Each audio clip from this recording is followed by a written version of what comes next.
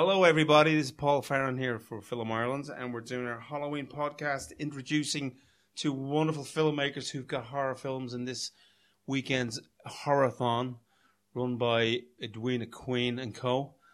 I'd like to introduce them. We have Jason Figgis on my right, whose new film is called You Don't Recognise Me, Do You? Close enough. It's called Don't You Recognise Me? And we have Mark Sheridan, whose film is The Crone Wood. Just Crone Wood, but close enough. See, I had to get both of them wrong. So, look, I'm going to just I've introduced the guys, and I'm going to start with Jason, because he's on my right. There's no other reason for that. Jason, tell us a little bit about the background and the making of this movie. Well, okay, so the film came about. I've been working on a teen vampire film called The Ecstasy of Isabel Mann. And one of the actors in that was a guy called Darren Travers, who played like a 3,000-year-old Greek vampire called Acacius. And on one of our little down days, we were sitting talking, and I said, I'd really like to do a film called Scum. But of course, the brilliant film of Scum in the late 70s starring Ray Winston had already been there. And I thought, I really want to make a film based around the idea of a gangland family and then something happens to them as opposed to them perpetrating something. So they become, in a way, the victims. So I've been talking to Darren, and he says, we're chatting away, and he says, he said to somebody as a joke, don't you recognize me? Because he was out of makeup, and he literally wasn't recognizable. And I just thought, shit, that's the name, Don't You Recognize Me, because it tied in then with the plot of the film. So very basically, the film is about a young filmmaker who decides that he wants to do a series of films called A Day in the Life. And we all know that, like from the Art or the Sunday Times supplement and that. But he wants to go around, meet people kind of on the edge of society, see what they're doing, follow them around for the day. Except he kind of gets involved with a guy called Kay, played by this great little actor. I don't mean little, although he's not very tall. Have fun cutting that out, Steve. He won't mind. Called Jason Sherlock, who plays his character called Kay, and the filmmaker spends the day with him. But things start off amiably, and then very gradually become not so amiable. Well, you say that, but I didn't find it amiable. I was kind of tense from the very start. Well, knowing the world I was in. But okay, well, just quickly to Mark then, and Mark, introduce your film. Okay, so my film is Crone Wood. It's my feature debut. It's a found footage film, I guess. I've been told almost not to say that because it's almost a dirty word in the horror community at the moment, but I think there's no point lying about it. Basically, our film sets up, it's about Danny and Hayley, so it's a couple who've just met the night before, and they've spent the night together having fun, and the next morning they decide that they want to up the ante a little bit further, and they suggest going into the woods for the night. And I probably don't want to go too much into the plot. I was going to say, you're not really at liberty to say too much. Yeah, but it's similar to you, Jason. I mean, okay, let's get to the point. We've got two things in common here. We're both working from a documentary format that the horror genre has embraced like crazy since the heady days of Blair Witch. But as you guys know, it did it well before that with Cannibal Holocaust. And I think one or two other movies that I remember vaguely, but they don't come solidly to mind. Tell me, did you approach this because it allowed you a bit of freedom because you didn't have the huge Hollywood budget, or do you simply like that format? I will start with yourself, Jason. Well, I've been talking to Mark about this earlier. When I made this film, the only way I could make the film, because of the story that it was in a found footage way. So I didn't actually approach thinking, I want to make a found footage film. But it wasn't the opposite of that either. I never said, I want to stay away from that. I've no interest in limiting myself by saying an audience doesn't like a particular subgenre, so I'm not going to do it. Frankly, couldn't give a toss about that. So, it just so happened, if this film was going to work, it had to be a found footage film. There's no other way it could have worked. And it only really came out of the development of the film itself that, as we discussed it, and we kind of went, how are we actually going to do this? And we went, well, the only way is if it's a real film crew, etc., and it's a real documentary type project, which required a lot of rehearsal, almost a year of rehearsal for everyone to be so entrenched in their characters that no matter what you did with the camera, you believed that they were that person. And so that's well, pretty it's much true. it. I mean, once you put that value of the found footage on it, you're addressing certain rules that you may break, but you can't be seen to break them in a kind of feckless way. Did you find similar issues with approaching it? And Yeah. did you feel comfortable with the found footage idea once you got started? Yeah, it's a funny one. I guess if you're being completely honest about it, from our kind of financial situation, found footage is probably the only realistic option we had to actually say make a film with the budget we had and do it properly. So there's no doubt, like we shot our film in 5 days, which is Wow, that's inhuman in many ways. But like on top of that, though, because I think it's a dangerous thing that some people tend to go for that subgenre just because it is cheaper. And they figure they can make a film much easier that way. And I think that's really wrong, quite a dangerous kind of notion to have. I love found footage films, but I'll be the first person to put my hands up and say there's a whole load of them that are pretty awful. Too many people watched like the wonderful Blair Witch Project and got this notion that a few of the lads will just go into the woods, we'll just point a camera at each other, we'll improvise the whole thing, we'll shake the camera a little bit, and that'll make a great successful film. And that's just not the case. I think if you want to make a successful found footage film, you definitely have to understand those rules that are there. I think for me, it was trying to say as true to them as possible. So, like, everything from sound, music, like, it all had to happen in camera for us. We didn't want to kind of bring in some of those elements people do to try and liven it up, you know, or people kind of cheat as well. They find the security camera footage and stuff like that.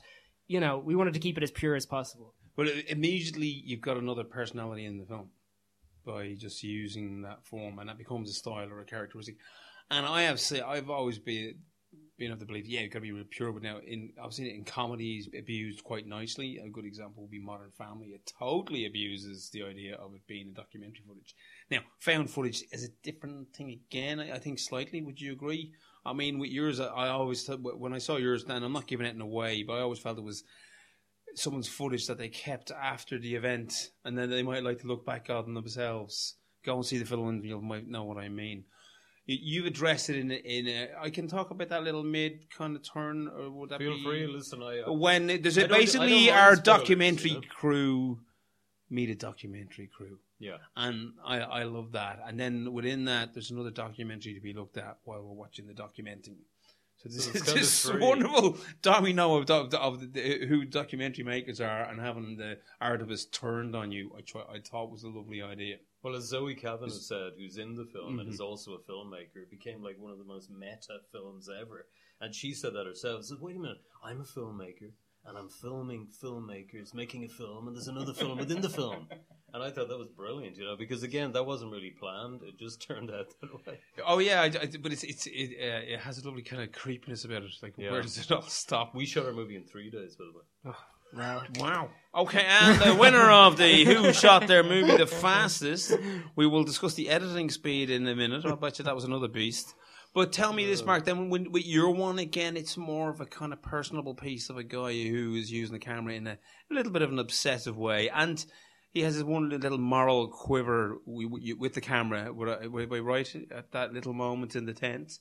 But Yeah. it's a pushing back and forth as they kind of interrogate each other to begin with. And again, you introduce the story from another camera's point of view later on. Yeah, absolutely. Like, what I think, for me, if you're going to do something like this, is I think one of the major quibbles for other people is the fact that why are they still filming and why are they doing this? And I think it's very important to address from the character's point of view. Like, for Jason, your film, it makes sense because they're filmmakers.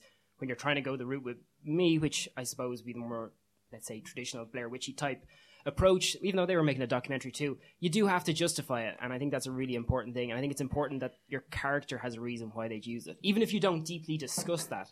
It's very important. It That's has a to be relevant understood. Yeah, Or absolutely. else you create that one little kernel that bothers the audience, and they can't go with any of the other ideas that you're trying to present. Yeah, and I think what I wanted to do without making a film that's too heavily going down the road of some kind of themes was touching on the notion of our desire to film things. Like, nowadays, everywhere we go, you have people filming, taking photos, but like every concert, it's just people holding up and looking through their phones the whole time. And the same way with relationships and everything, our memories and our enjoyment of things are becoming connected to us capturing them in the moment as opposed to enjoying them.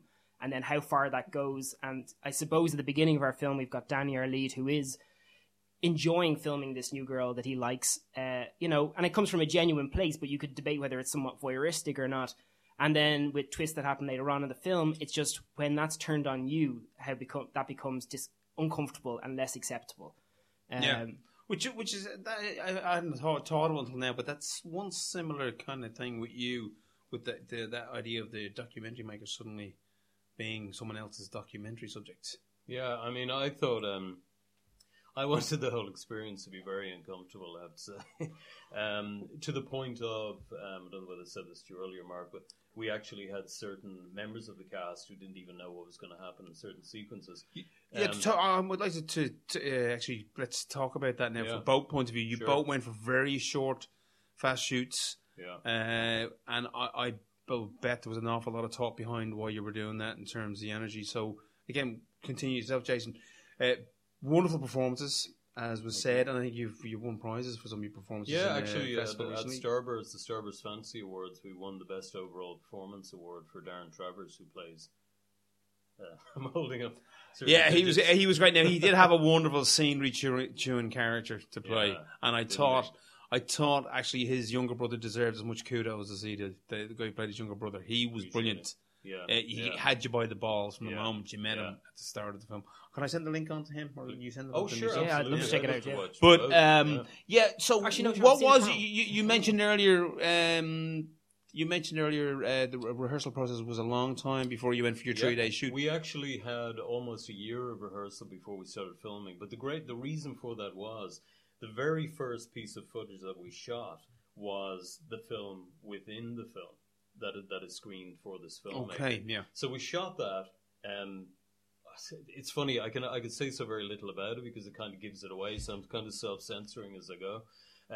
But we shot that with the idea that what came out of that footage, everything that followed had to be because of that piece of footage. So we thought, great, I want everyone to look a lot different. I want certain characters to be able to develop themselves in certain ways. And so Darren Travers, again, who played the older brother, the towering brother, he's like head and shoulders taller than everybody in it. They spent a lot of time just hanging out together as family and friends. They'd go down to Sheriff Street, they'd hang out, they'd sit in inner city pubs, they would just wander the streets and talk, and were always in character. So by the time they got on set, they knew exactly what they had to do. They clicked right back into it, no matter who was looking at who, no matter where the camera went. And, there's 2 cameras there when we're filming. Because of the second crew, as you mentioned. So if it turns, you better be in character or it's going to be spotted. So we had that major intensity of whereby, say in the final act of the film, I'm not even sure there is 3 acts, is there? I'm not 100% we sure. won't worry about that. Yeah, exactly. It's not really that kind of thing. For 3 actresses for sissies. Yes. What does that mean? To focus that, you had done all your directing in terms of your performances before you went to set, and you were really confident because, let's face it, to not give anything else away, but you were on the set as one of the actors, and in a certain way that you couldn't really be keeping an eye on everybody on the day until later on. No, that's funny because I was with them all the time. Yeah. Now the thing was, even at the set where they're being shown the film, I was standing in. There was a little hut building within that large building, and I was there all the time, and I was going, all right, cut, and then we go reset, and I go, no, don't forget, you have to bring it from this point to this point to this point, otherwise we're going to spend forever going around in circles, we're never going to get anywhere. So I would actually appear, in character, because it's fine, people are going to see it. I play a character called Babyface, who's a kind of a strange brother. The eldest brother of them. A nod to a certain kind of character we've seen in films before. Yeah, it's an homage. To not give away away. Yeah, it's an homage. But we have some great behind the scenes footage where I come out as a character going, no guys, we really need to. And everyone's saying, yes, Jason. So I was. You wouldn't have directed in the getup he was in. Trust me, you'll find it tomorrow. But tell Mark your own approach. Then obviously you rehearsed, and again I recognise a lot of actors there. Some of my favourite people, Geraldine McAlinden. Yeah, absolutely, lovely actress. In it. Absolutely fantastic. I get the impression a lot of goodwill and good energy was going on. I think you can always tell when you're watching a film whether things are working. Yeah. You know what I mean? Whether it be the darkest, most intense film or not, you know whether they get on. You watch a film where you people feel that they were actually having a good time. Absolutely, and the reality is when you're doing a film under that kind of a time scale and also just with limited resources and stuff like that, the cast and the crew obviously made such a huge difference, and that was one of the things that really helped me through it because it was such an ordeal to try and fit it all in because you've seen the film.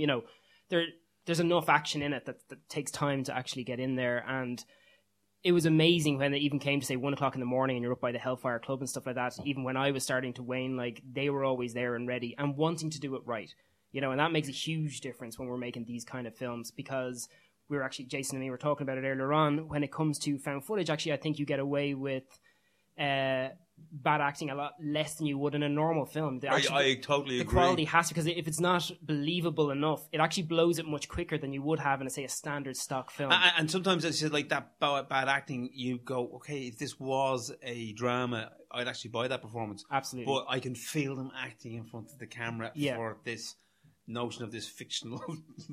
We're back to the meta thing again. Yeah, no, which is a real challenge. One thing you both marked is that you cannot underestimate that energy that you need to provide as the central force for everybody else, and you can't teach that in college. That kind of thing of the camaraderie and the collaboration. I think that's a huge aspect that no one seems to understand until they get onto a set and they've got to do it. Would you agree?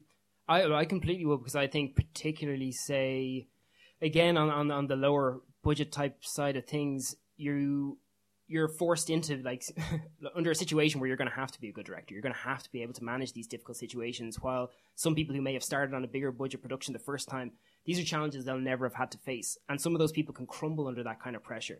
I think if you can make a film under the circumstances that we're making them, you know well that if it comes to the next stage where there's more money in place, you're going to walk through it that way. You know, because these are challenges that normal filmmakers wouldn't be used to hitting up to and actually having to cope with, because there's no way you can turn around. There's no extra days shooting.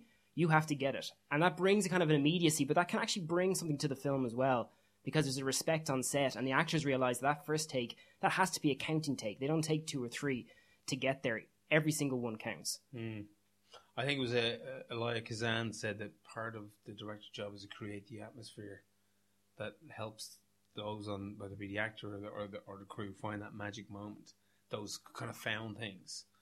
Did you both find that? Did you find that, Jason, that there was something? Big time. Yeah, because one thing is, and it's kind of in a way echoing what you're saying, is that I couldn't work with people I didn't like or didn't get on well with. You just can't, because you immediately feel a negative energy in your production that is just throwing everything off. So I tend to develop relationships with people for months before I do a project, so that I go, you really into this, you really want to do it, you see their passion, you see how much work they're putting into character. Like Darren Travers presented me with 100 pages of notes on in the film. And I was just blown away by that. You know, the fact that he was so, you know, when he won his award, he won't mind me saying, he burst into tears because he'd never won an award. And he thought, I won the overall award. He just couldn't believe that was being honoured in that way for all the work that he had done. And he's that kind of guy. So the way I look at it is that if everybody isn't hugely immersed in it, it's not going to work. And again, in a way, I'm repeating myself. Literally repeating myself, in that if the camera turns and they're not in it, you're going to capture that. And as you said, Mark, rightly so, if the acting isn't way better than most other types of acting and other types of film, you're just not going to get away with it. And one thing I always say to reviewers, I give them the film and I say, I don't care if you don't like the movie. I said, but you will not be able to say that there's bad acting in this movie. And all of them have come back. I had one guy in America, Ravenous Monster, saying, I really don't like these kind of movies, but boy, that acting is great in that movie, you know? And I was like, job done. And I ended up responding to him, and he goes, thank you very much. Considering you played Babyface, I really take that. You know? And it's true. But there's also a kind of surreal contradiction in that, because you're obviously drawn into it if you're watching the performances anyway. But that's what I believe as well. I believe that utterly, that no matter what film you're watching, if you hook on a character and you're really sucked in by them, eventually you don't even care what the genre of film is. If you're really immersed in it with that character. Well, that's the big deal, is to try and escape the trappings of any genre. It's like, okay, I'm just interested because these characters are at play in this particular scenario. You look at the Dardenne brothers, for example, right? A lot of their movie is a character walking endlessly from one place to the other, you know, with this idea in mind. But the acting is so superb. They keep winning the Palme d'Or, you know? But don't forget that. So I think as well as directors, and this is where people forget, acting is also environment and place and all the other things that you put in place for them to engage with. That is also telling the story. Yeah. It's like the old thing of lassie acting, I call it, you know, where you go like, well, the dog looks left, and you go, oh my God, what's going on over there? What a wonderful performance. Yeah, the dog looked left. But yeah, but everything else was in place that made the audience feel that emotion that was going on. Big time. Let's talk about independent production. Okay, I don't want to start revealing how much money you paid in your film. In fact, I think it'd be vulgar to discuss money. But you guys went and did this, and it does seem to be happening a little bit more, and especially in the horror genre. How tough do you find it, though, on the other end now, as you're trying to sell it and get people to see it in festivals? And I know that's the hardest part. I think I've found in the past, with myself and other people, that you start getting into festival politics sometimes, not simply being judged on whether your film is good or bad, but have you gone the right way around getting it done? And if you want to elaborate on that, maybe start with Jason and then Mark. Yeah, definitely the festival thing with me is, I don't know, it's a slight bugbear in that there is a lot of political issues with film festivals. One, they either have an agenda for that year, so they decided the kind of movie that they want to take on and they want to show. Or secondly, actually, I'm not even sure what the secondly is. Well, either your film's really... Firstly's enough. Yeah, firstly. Either your film's really shit or they have an agenda. Or it's really shit and they don't have an agenda, you know, whatever. But yeah, I think that it's funny. You're talking about distribution, things being seen. The vampire film, for example, we got a deal on that, and I'd only sent it here. And I have a sales agent in LA, and he was saying, "Will you send your fucking film to festivals, will you?" And I said, "But you got a deal. Surely the point is, get them seen in festivals, and then somebody offers you a deal." I wanted the vampire film out there. You know, it's got a really good distribution deal. In other words, it'll be everywhere in the US and Canada at Christmas. In fact, it's going out like the 15th of December, so it's a perfect week to be going out. And VOD as well, all over the place. And not only that, it's an American Canada release, but it's region free, which means it can be bought by anyone on Amazon. So to me, that's like a worldwide distribution deal for it. So, and I'm not saying that saying whoopee-dee, I got a big deal. What I'm actually trying to say is that the fact that the digital world is so open now for people, it's really more about marketing your film than getting it into the best festivals now. Because if you have one laurel on your thing, but you've loads of great review quotes, what's always been more important to me when I pick up a DVD, if there's great quotes, I go, yeah, I want to see that movie. And great artwork, because, you know, Mark, presentation is so much 100%. Of this game. So if you're marketing it right, in a way, the field has been democratized for independent filmmakers because the internet is open. You can now put your film out. You can get it up on Facebook. You can get all these friends interested. You can buy like 100,000 views on Twitter for $10. You know what I mean? You can get your stuff out there. You just have to be clever. So you've done your homework about. You have to. But see, that's why people do get caught up in the idea that they have to get into festivals to build up a bit of kind of credence for the movie in order to get the next step. And you do see it with a lot of films that are even like, say, we mentioned Ben Wheatley earlier. Yeah. I mean, High Rise required a certain festival kind of exposure, to build it up, or it was deemed to need it. Yeah. But again, I said, like, distribution models are changing and they're getting turned upside down now, and Netflix have really become a big game changer. I mean, does that make things hopeful for the future in terms of how you might get it there? And let's face it, make some money so you can go and make another movie. But it's funny you're saying that, and I don't mean to jump in. No, you're fine. There, Mark. That I was reviewed there a couple of weeks ago for another film I did called Urban Traffic, and Stephen Porzio, is it? Did the review here at Film Ireland. And one of the very first questions he asked me in an interview was, do you think directors need to go the festival route now because of VOD and the fact that you can get distributed in that way? So again, it's not just filmmakers who are thinking it, it's anyone in the know in the film industry are starting to go, you know, filmmakers can get their work out there and get known just from having a good marketing approach. You know, so it is. Yeah, no, it's weird. Like, the wonders of the internet is the fact that you can get your film out there, and you can do your own kind of marketing schemes. So it's quite fantastic in that way. However, there's kind of a downfall there where if you don't have either an experienced team behind you or personal experience, which I would have less of since it's my first feature, to be able to do all these things, because marketing in its own right is a totally different job and skill set, you know, than to be able to direct. Like, even on this film, like, I was director, co-producer, writer, editor, colorist, you know, and a couple of other things along the way, and that's fine because we're all happy to push out there. But it is hard, say for Crone Wood poster, I made it myself. You know, yeah, absolutely. With Facebook, we targeted, we got 40,000 views of the trailer, which is great. You can do all these kind of things, but that's still like there's a reason marketing will always be marketing. It is, and you know, it's the reason why Blumhouse, the guys who do the Paranormal Activities, Insidious, Sinister films, like, and Conjuring, of course, the reason that like their budget, because I think it's at least 100% on top, if not double that, is their marketing budget. And they know if they show it to enough people, it'll make big returns, which is great. And I've absolutely nothing against the model because it works. The hard thing is for people like us, there isn't really that opportunity to be able to push it out there. So you're relying on good word of mouth and stuff like that. And it is that thing where you believe if your film is seen, that the audience will enjoy it and actually embrace it. It's just getting it seen because there's so much stuff out there. And just getting your film on video on demand, it kind of doesn't mean anything. It's like if your song's on iTunes, it's 1 in 100 million.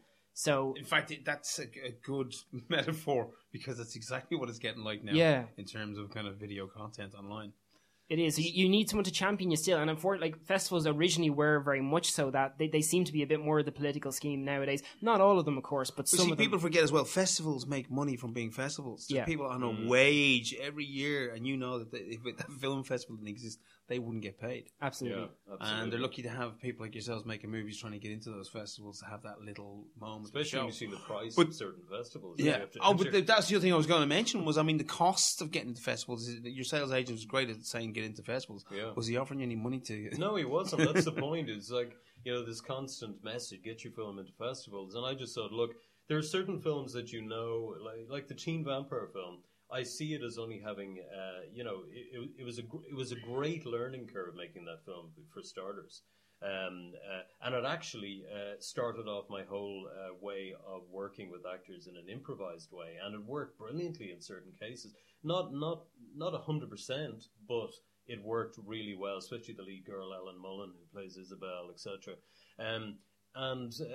But I've totally zoned out. No, what you were saying was the Teen Vampire film. I think we were talking distribution and where you were going to. Yeah, exactly. Yeah. So what I had decided with Isabel Mann was that if it got a DVD release, brilliant, that's what I wanted. If it got VOD, brilliant, that's what I wanted. I wanted to use that and the reviews, the really strong reviews and quotes I was getting to further other work. So in a way, more adult work. So moving into something like Don't You Recognize Me, which is an adult film, you know, with adult themes and, you know, very adult performances, you know, and again, trying to create better work all the time. So obviously, Mark, for me, the ideal would be that a major studio would go, we love your movie. It's Absolutely. Like it's the new whatever, and we want it, and we're going to put $100 million behind marketing campaign worldwide.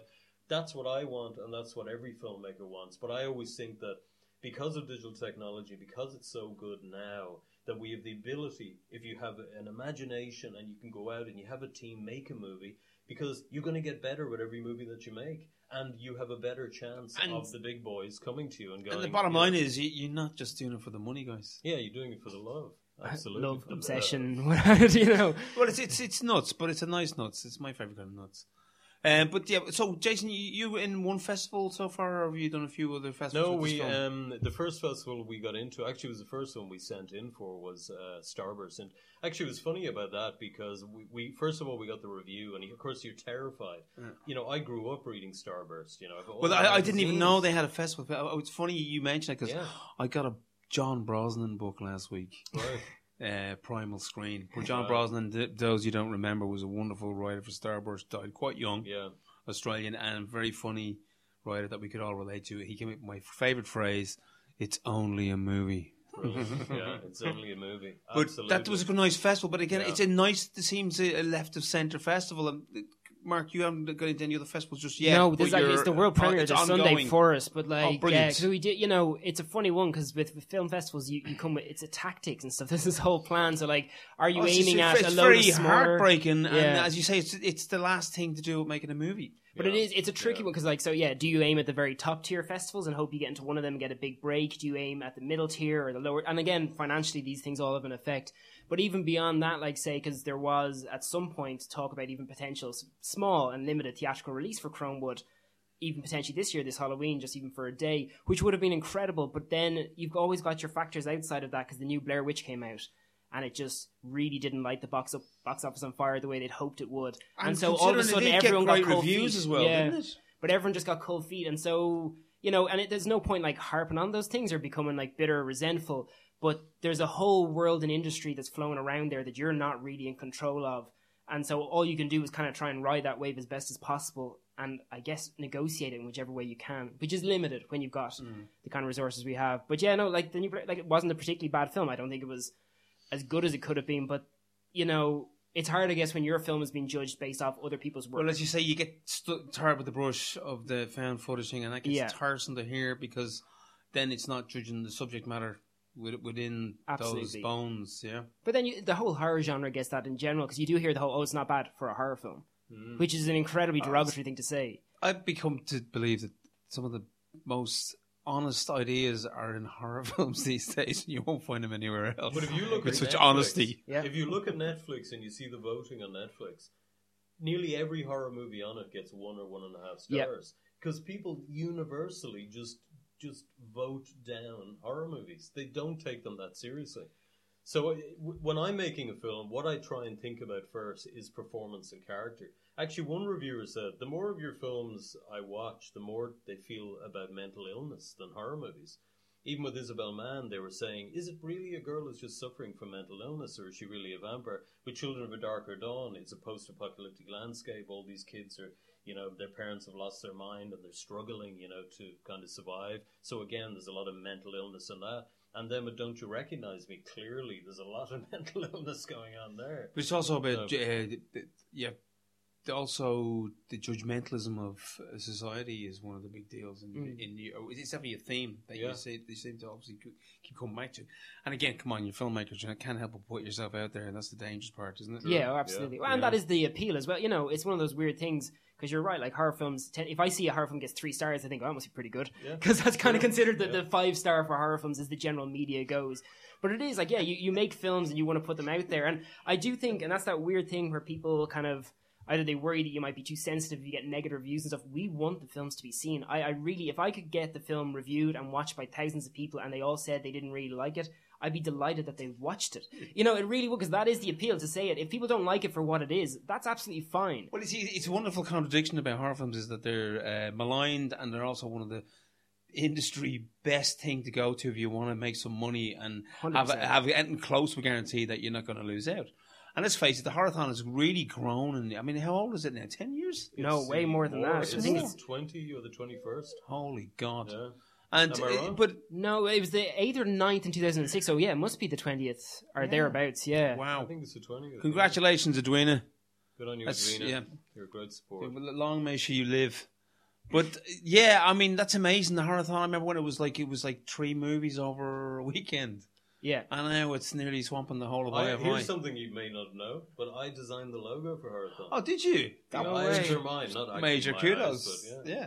I designed it. But no, it is actually, and this year particularly is one of the years where it's actually mostly new content, which is kind of interesting, because at some stages in the earlier days it was a lot of retrospective screenings, which were great, because it was a chance for us all to see films we loved on the big screen. But now it's actually... I was a bit disgusted now with, I think they could have picked better Peter Cushing movies now to do a retrospective.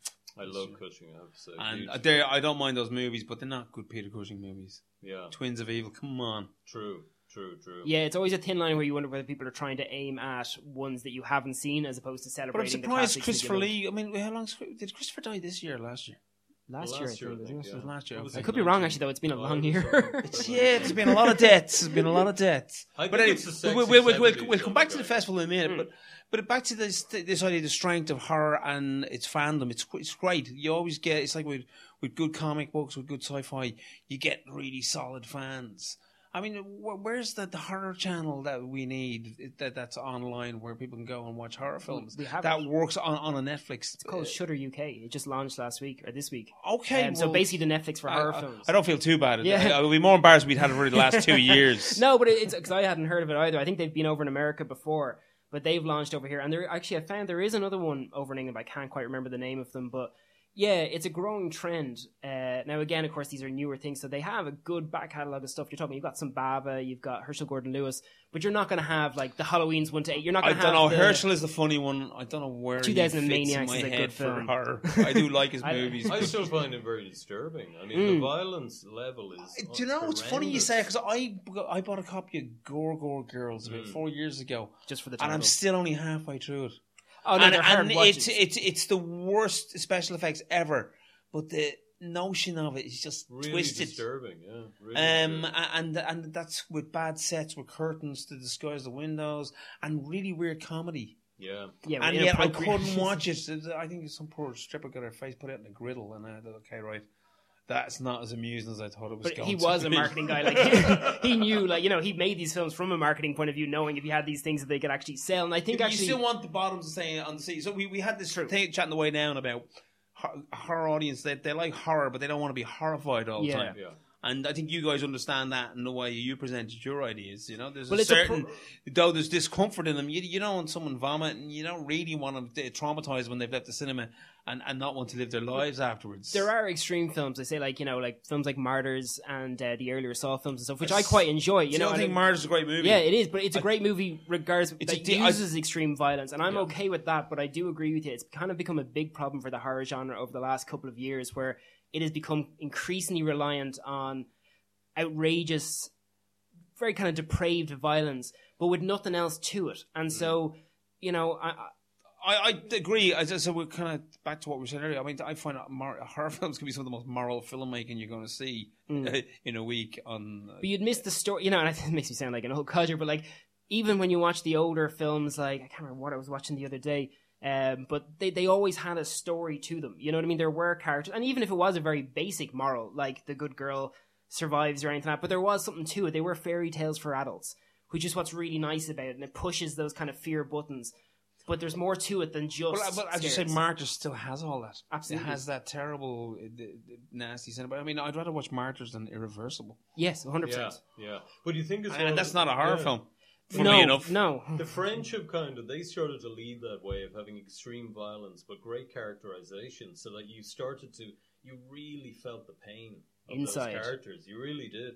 And that's true. I think it is about, again, going back to performance, if you built a strong character in the film, if you really believe in them, you can do the slightest nasty thing and it's a curveball thrown at people. But if there's no character and you know that people are just there to be murdered, then it's like, here we go again. Yeah, you know? it's like a kind of throwback to 70s slasher movies Yeah. when you get to But see it is, the different yeah. types of bold people getting chopped up. Because I'm not sure, like, even Jason, when you were rehearsing for your thing, but like the main rehearsings I did were my two leads with Eddie Murphy, or Ed Murphy, so he doesn't get confused with certain had other people. Eddie Murphy? I know, yeah. And Elva Trill on it. But what we worked on the scenes was the earlier scene in the cafe where they're discussing, because it was getting that connection between the two of them. And if you got the relationship and that balance and the power play kind of thing going on right from there, the rest will actually feed through. Like, I still think even as a horror filmmaker, of course you have to worry about the set pieces and the scares and stuff, but if you have the character and tone right, that's going to get you a lot of the way. If you're just focused on the set pieces, I think you're in trouble. As we said, you have to care. Yeah. If you don't care on some level... If I want to kill all the characters within the first 5 minutes, I think that's the biggest problem for some, especially the remakes of horror films that are coming out nowadays. I despise the people from the first scene. What example might you give of a recent successful film that you felt did that? The negative aspect, that you didn't really give a damn? Oh, I could probably say a lot of them. Like, you know, and even because I'm a big fan of the Blumhouse movies, but there's some of their, like the original Ouija one, I know they have a new one out with Mike Flanagan, it's meant to be a lot better, but the first one, it was about as lazy as you could get as far as... I've heard the same about the new one, actually. Yeah, well, I haven't seen The that term one yet. kitchen sink was used. Yeah, it's just, not it's a bit, it's just sad, Unless it's because, drama. you know, these are people who understand how to do it right and everything like that, but, yeah, or even like, for particularly like the Friday the 13th remake and stuff like that, for me, it seemed to miss what the charm was about these earlier films, and they weren't high concept stuff from the beginning. Like, they were pretty basic films, but that was what was nice about it. Oh, They yeah, were and straight there was up. no doubt that who was making them was trying to make a buck at the Absolutely. same time. But you were know? entertained watching it, and I Yeah. think they come across as much more cynical nowadays, as if they're being run by people who literally know that horror fans are almost addicts who are just hungry for the next piece, and they know they can feed it to them. I don't think you take those same chances in different genres. Yeah. Did you see, I cannot remember the name of it right now, but the director did the Evil Dead remake. Don't Breathe. Don't Breathe. Fede What did you... Alvarez. What, I haven't seen that. But I okay, really well, we want won't go too much into it. Did you think that was a good marker It's of... a weird one. Okay, because I know a lot of people liked it, and it's one of those things where I have no problem with other people liking it, but for me, the whole horror was based around just intensity and non-stop aggression, which kind of works to some extent, but it's not agree. very rewarding for me. Yeah. You know, if you want to keep me on my toes by just constantly hitting me with new things, it's actually the peak and troughs. It's like a roller coaster. What you enjoy about a roller coaster is the slow build up, the sudden drop, which is shocking, and then it kind of levels out for a second, and then it slowly builds you up and drops. And that's why roller coasters work. They're not just one big drop. And I think Don't Breathe kind of aimed at just being this one savage drop of tension. And, you know, in a way, fine, because he does keep it up to the end. But I was just so jaded of it by about 45 minutes. Well, I wasn't. I know what you're saying. I kind of agree. Sorry, we're talking about something. No, you're fine. But no, but just trying to find that. I'm just trying to figure not what is the horror type, but the ones for me of recent years that I liked were again independent ones. We're Still Here. I love that. Yeah. I like Jim Mickle, and I actually have his remake of We Are What We Are, which I haven't watched yet. Yeah, I haven't seen it yet. So. Yeah. But also there was my other one was It Follows.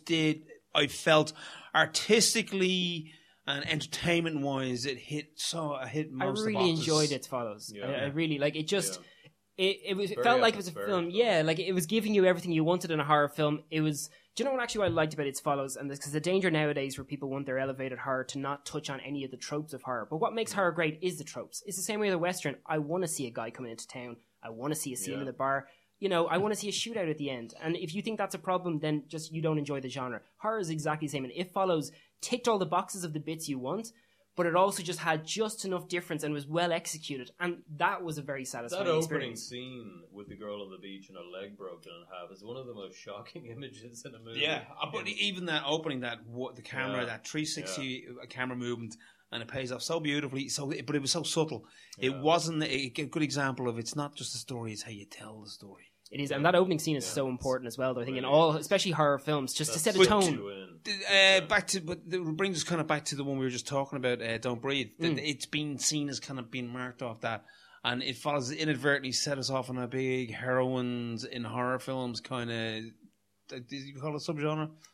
Which I'm kind of going, okay, grand. Yeah, you're giving no issue with that, but it just become a copycat thing. What's the other movie You're Next. I enjoyed You're Next, actually. I like that. Again, that was having fun. There was a bit of a nod and a wink going on with that. But that's it. They were enjoying themselves with it. Yeah, I think Don't Breathe, it's that dangerous line that horror films have walked many times where it's that mixture between is it celebrating the last girl standing or is it about just watching a woman be brutalized for about 40 minutes and then at the end saying, hey, but she won, so doesn't that make it okay? Yeah, because that even has a moment in halfway through which we won't discuss. You're not supposed to say that. He hasn't seen it, don't forget. I've heard that there's something horrible happening. Yeah, but it doesn't. See, it doesn't happen. That's Levi, but I felt that was kind of a step too far. Yeah, you really had to. You had the graph out for that moment. Well, we need something here. But it's like Stephen King said, if he can't like creep you out, like it eventually builds up to a point where I'll just gross you out. That's like the last ditched attempt where you kind of aren't sure. King's done that. Oh, and he said he's not above doing it, but it's the when you can't make anything else work. That's where you go to. Can I just talk then briefly about the whole retro horror thing? That is also a weird new subgenre. Retro is in like Rob Zombie's effects? Jim Mickle, Ty West, all kind of House of the Devil and stuff like that. Yeah, I loved House of the Devil. And even Stranger Things. I mean, I've only seen 2 episodes myself, and it seems to be more Spielberg than King, but definitely there's huge amount of King in there. I mean, but you kind of get tired ticking off the box. Okay, yeah, that's Firestarter. That's this. Yeah. And there's that lovely pseudo John Carpenter score. Is it getting a bit tiresome? No, but I think with Stranger Things, because it's set during that time, then you expect all of that. You expect the music, you expect the credits, the typography to be that way. And I think if you didn't do that, then people would go, well, why are they avoiding that? So I think it's true that they didn't need to set it during that time. It could have been set now, and they would have had. Well, it would have had a whole different set of values. But absolutely, I think it's also another way for filmmakers to escape the curse of the mobile phone. True, which it is, and you find yourself trying to write a reason. I'm working on a script at the moment. It's the one thing that's upsetting my brain in terms of the tension I'm trying to build up in this woodland. Is a fucking mobile phones exist. Don't you have an app for that? Have you go online? There's a YouTube clip. It's a montage of called mobile phone cliches in horror films, and they're not really cliches, but it's all these wonderful excuses. But you do, and my favorite one was, I don't remember the movie. I think it was Jeepers Creepers.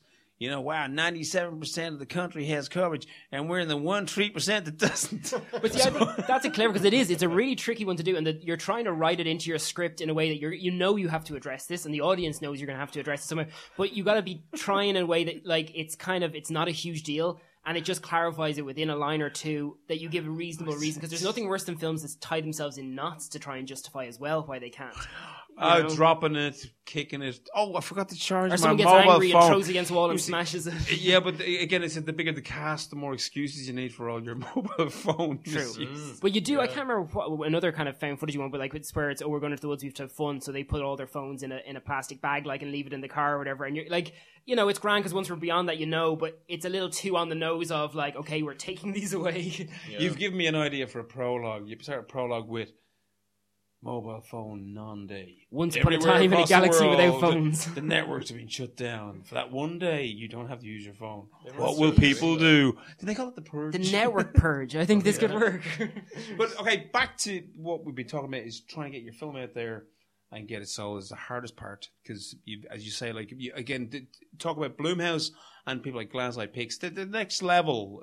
See, I hate using the term level. It suggests that they're better. They're not better, but they have more of a hold in the marketplace, and they're where the you're market really. at the moment. Well, in the independent market, they're strong. I mean, and Glasseye Pig's been quiet lately, but they are busy enough. And you know, you've got a bit of respect for them, kind of hand on heart. They really care about making the movies. It's not about just the book. Oh yeah, they're making very strong. I mean, they gave Ty West his big chance. And I mean, I don't know whether you've seen Innkeepers, but I love Innkeepers absolutely. as well. And again, in a way, Ty West kind of reinvented the haunted house film as well with that. But he used all in-camera effects as opposed to CGI, so you weren't left with that, oh, I don't believe that. You were left with real, tangible something in the room that you could almost reach out and touch, you know? But I also loved about that, and again, we were talking about, its character. We had two characters in that film, and we really liked both of them, and especially the girl was really cute and really funny and really a lovely person. So... Well, House of the Devil, you'd won. Oh. You know, I'm a huge fan of House of the Devil. I know what you mean by the retro type thing, but I think with House of the Devil, T. West went back to that style of filmmaking, but he didn't use it as a lazy crutch. Oh no, Do you know what I I mean? wasn't Like, even suggesting that. yeah. But I'm saying that it's become so. But I do think some modern filmmakers prevalent. are. You know, even say the. I mean, Rob Zombie I've stuff, enjoyed Stranger Things so far, but again, it is almost. But I hated Super 8. Right. Did you? J.J. Abrams Super 8 killed me. See, like with Stranger Things and Super 8, I think for And me they're very, very similar, but Stranger Things has got great characters for a start. Yeah. they And rely a lot on yeah. nostalgia though, which is, see, setting a film in a period is one thing, but relying on people's enjoyment of nostalgia to sell a film, I find is a bit of a tricky one. Now, Stranger Things is still a good series that works on its own, and please, But the people one don't attack movie me on not- Twitter for not liking What's Stranger funny is, Things. but the one Steven Spielberg no one seems to have mentioned with regard to Stranger Things is the Goonies. yeah, Yeah, absolutely. yeah. And it's in there. I know it's, Big time. I think more so than actually even E.T. and Yeah. stuff like. But yeah, it's a lazy approach in the same way relying on gore in your horror film is a lazy approach. There's no problem to use these things to your advantage. You should use every tool you have, but it shouldn't be the sole thing. And I think we a hit lot the of nail on the people- head. The horror comes from caring about the characters and then having something happen to them. That's it. where it really happens. It's real people in an unreal world. That's like you can do anything to them that makes no sense. Say like even Hellraiser and stuff. It's just it doesn't matter how crazy the event is. As long as the people at the core are us, they represent us, and their reactions have to represent at least somewhat how we would behave. As soon as they start acting silly, people tend to switch off. But you also think of film directors, we'd been talking earlier about 60s and 70s film. You have these great directors who are directing drama and then they decide to do horror. See if Stanley Kubrick does The Shining. Incredible performance. A lot of people at the time thought Jack Nicholson totally hammed it up. But it's one of the best ham jobs ever in film. I mean, just that look, staring at the window endlessly. Shelley Duvall with a face like a cartoon. I mean, unbelievable. Looking people, great actors, brilliant at their craft. And then Nicholas Roeg, another one of the greats from the 60s and 70s, started out as a cinematographer. He gets Julie Christie and Donald Sutherland to make a genre film, Don't Look Now, which is an absolutely genius film. Have you seen that? Oh, yeah, absolutely. And but you've got Rosemary's Baby and stuff as well. But I think what people forget, especially in this modern climate where people talk about elevated horror being the desired thing, which is, for people who aren't aware, basically a horror film that is okay because it's smart enough to justify being watched, which again is an insulting kind of a notion. But say Rosemary's Baby and The Shining and especially Don't Look Now would be considered perfect examples of what elevated horror would be, except you forget these were just great filmmakers who wanted to tell a certain story. They weren't setting out to either make a horror film or a drama. This was just that type of story, and they made it, and it was great. And people went to see them then. I don't know if there's the same I think now. Kubrick only made... That's the only horror film he made, except for, unless you want to call Full Metal Jacket and Clockwork Orange horror films. Polanski only made one more horror film, that was Tenet. Yeah. Repulsion to some extent has elements that's before of... that. Yes. But he also did The Fearless Vampire Killers. That's right. True. Oh, With and the beautiful Sharon Tate. But and Roig Wade, one more which I haven't seen. I don't want to see because I've heard sad things about a puffball. Haven't heard of it. It I've was heard made in about it. Ireland. Okay, really? Yeah, it's one of those kind of ones you kind of don't want to go near because you will be upset. Mm. So on that note, I mean, I think we sort of wrap things up. Sure. Let's say good luck with your films. I hope you get a great Thank reception for them. Thank you. It's going to be a great festival again. It always is, and it's like some brilliant films on there. I still think Peter Cushing, in retrospect, we need to talk about it in Edwina. Move on. But what have you got? Any plans for the future in terms of I know I can tell, Jason, you just want to keep at it, and that's what you'll always do. And the same for you, Mark. If you go else. Yeah, I have a couple of scripts with a few producers who are interested, but the big challenge is it's who can get a film moving quick enough. Because at the end of the day, as much as we love these films, and that is all I ever want to do, at my age now, I needed to be bringing in some money to be able to have some form of life. And that sounds like a kind of a shitty attitude to have, but it's not, because it becomes a very real reality to be able to go and do it. So yeah, it's trying to find that person who can actually help you get that next film. Because the reality is, I'll make another film no matter what. It's inevitable. That's stupid. But like, if you can find someone who can actually see it, whether they've seen a previous film or read that script, that can bring you on to the next level, that's got to be the goal. It's got to be the aim. I'd be the same. Like I've done stuff for major networks and that, which were documentaries. But when it comes to doing something that you really love and you want to do, sometimes even though you're trying to get funding for it, you either go, well, I get funding and that's brilliant and it'll pay the bills, or do I just never make another movie? So to me, that's not an option. Already, another movie almost completed shooting called The Sweetest Morsel, which is a very violent gangster film. You make Ben Wheatley look like he's slow making films. I had a chat with him about that. It was very funny, actually. And then another one called The Paper Child, which is a psychological horror film starring Brian Murray, which is almost completed post-production. So that, and then I have in pre-production a haunted house film called Winifred Meeks, which is going to be a lot of fun to do. Quite a chiller. And again, I'm using like every film that I've always been a fan of, like The Haunting, the BBC Ghost Stories for Christmas, which were incredible. Absolutely. By Whistle and I Will Come. I just Whistle watched and I that Will yesterday Come for the to first Jonathan time. Miller. Oh, did you? Absolutely. Yeah. And did you get a shiver down your neck? Absolutely. It's amazing. Your man, Yeah. the very noble guy, kind of bugged me a little bit in the first half, but when it came to the creepy tension, I was quite surprised by how much it caught me off guard. Those towards the end. stories are worth going back to read again Yeah, as well. M.R. James was the godfather of not even the modern ghost story, because it would have been Victorian, Edwardian at the time when he was writing them. He brought it into the genre. Are we all mad, or the ghosts, or are we all nuts? Yeah, absolutely. So yeah, well, congratulations on the two movies again. Thank and, you. Good luck with the future. I think hopefully digital is going to open up a whole new world that will help create the cash to get these things done. I look forward to your next movie after. Thank you very after much. That beautiful debut feature, which I love. Yeah, the next one I'm going to kill people. I've decided. More money. But I said, what? It's funny. I was just saying to my girlfriend. I said, "Do you know something? It's funny. Every time I said, anyone I know who either makes horror films or loves horror films, it's always the loveliest people. I'm not afraid to express. You get it out of your system. Get it That's out. because a podcast is our therapy. That's why. Thank you, gentlemen. That was superb. Thank you. Thanks, Paul. Thanks very much.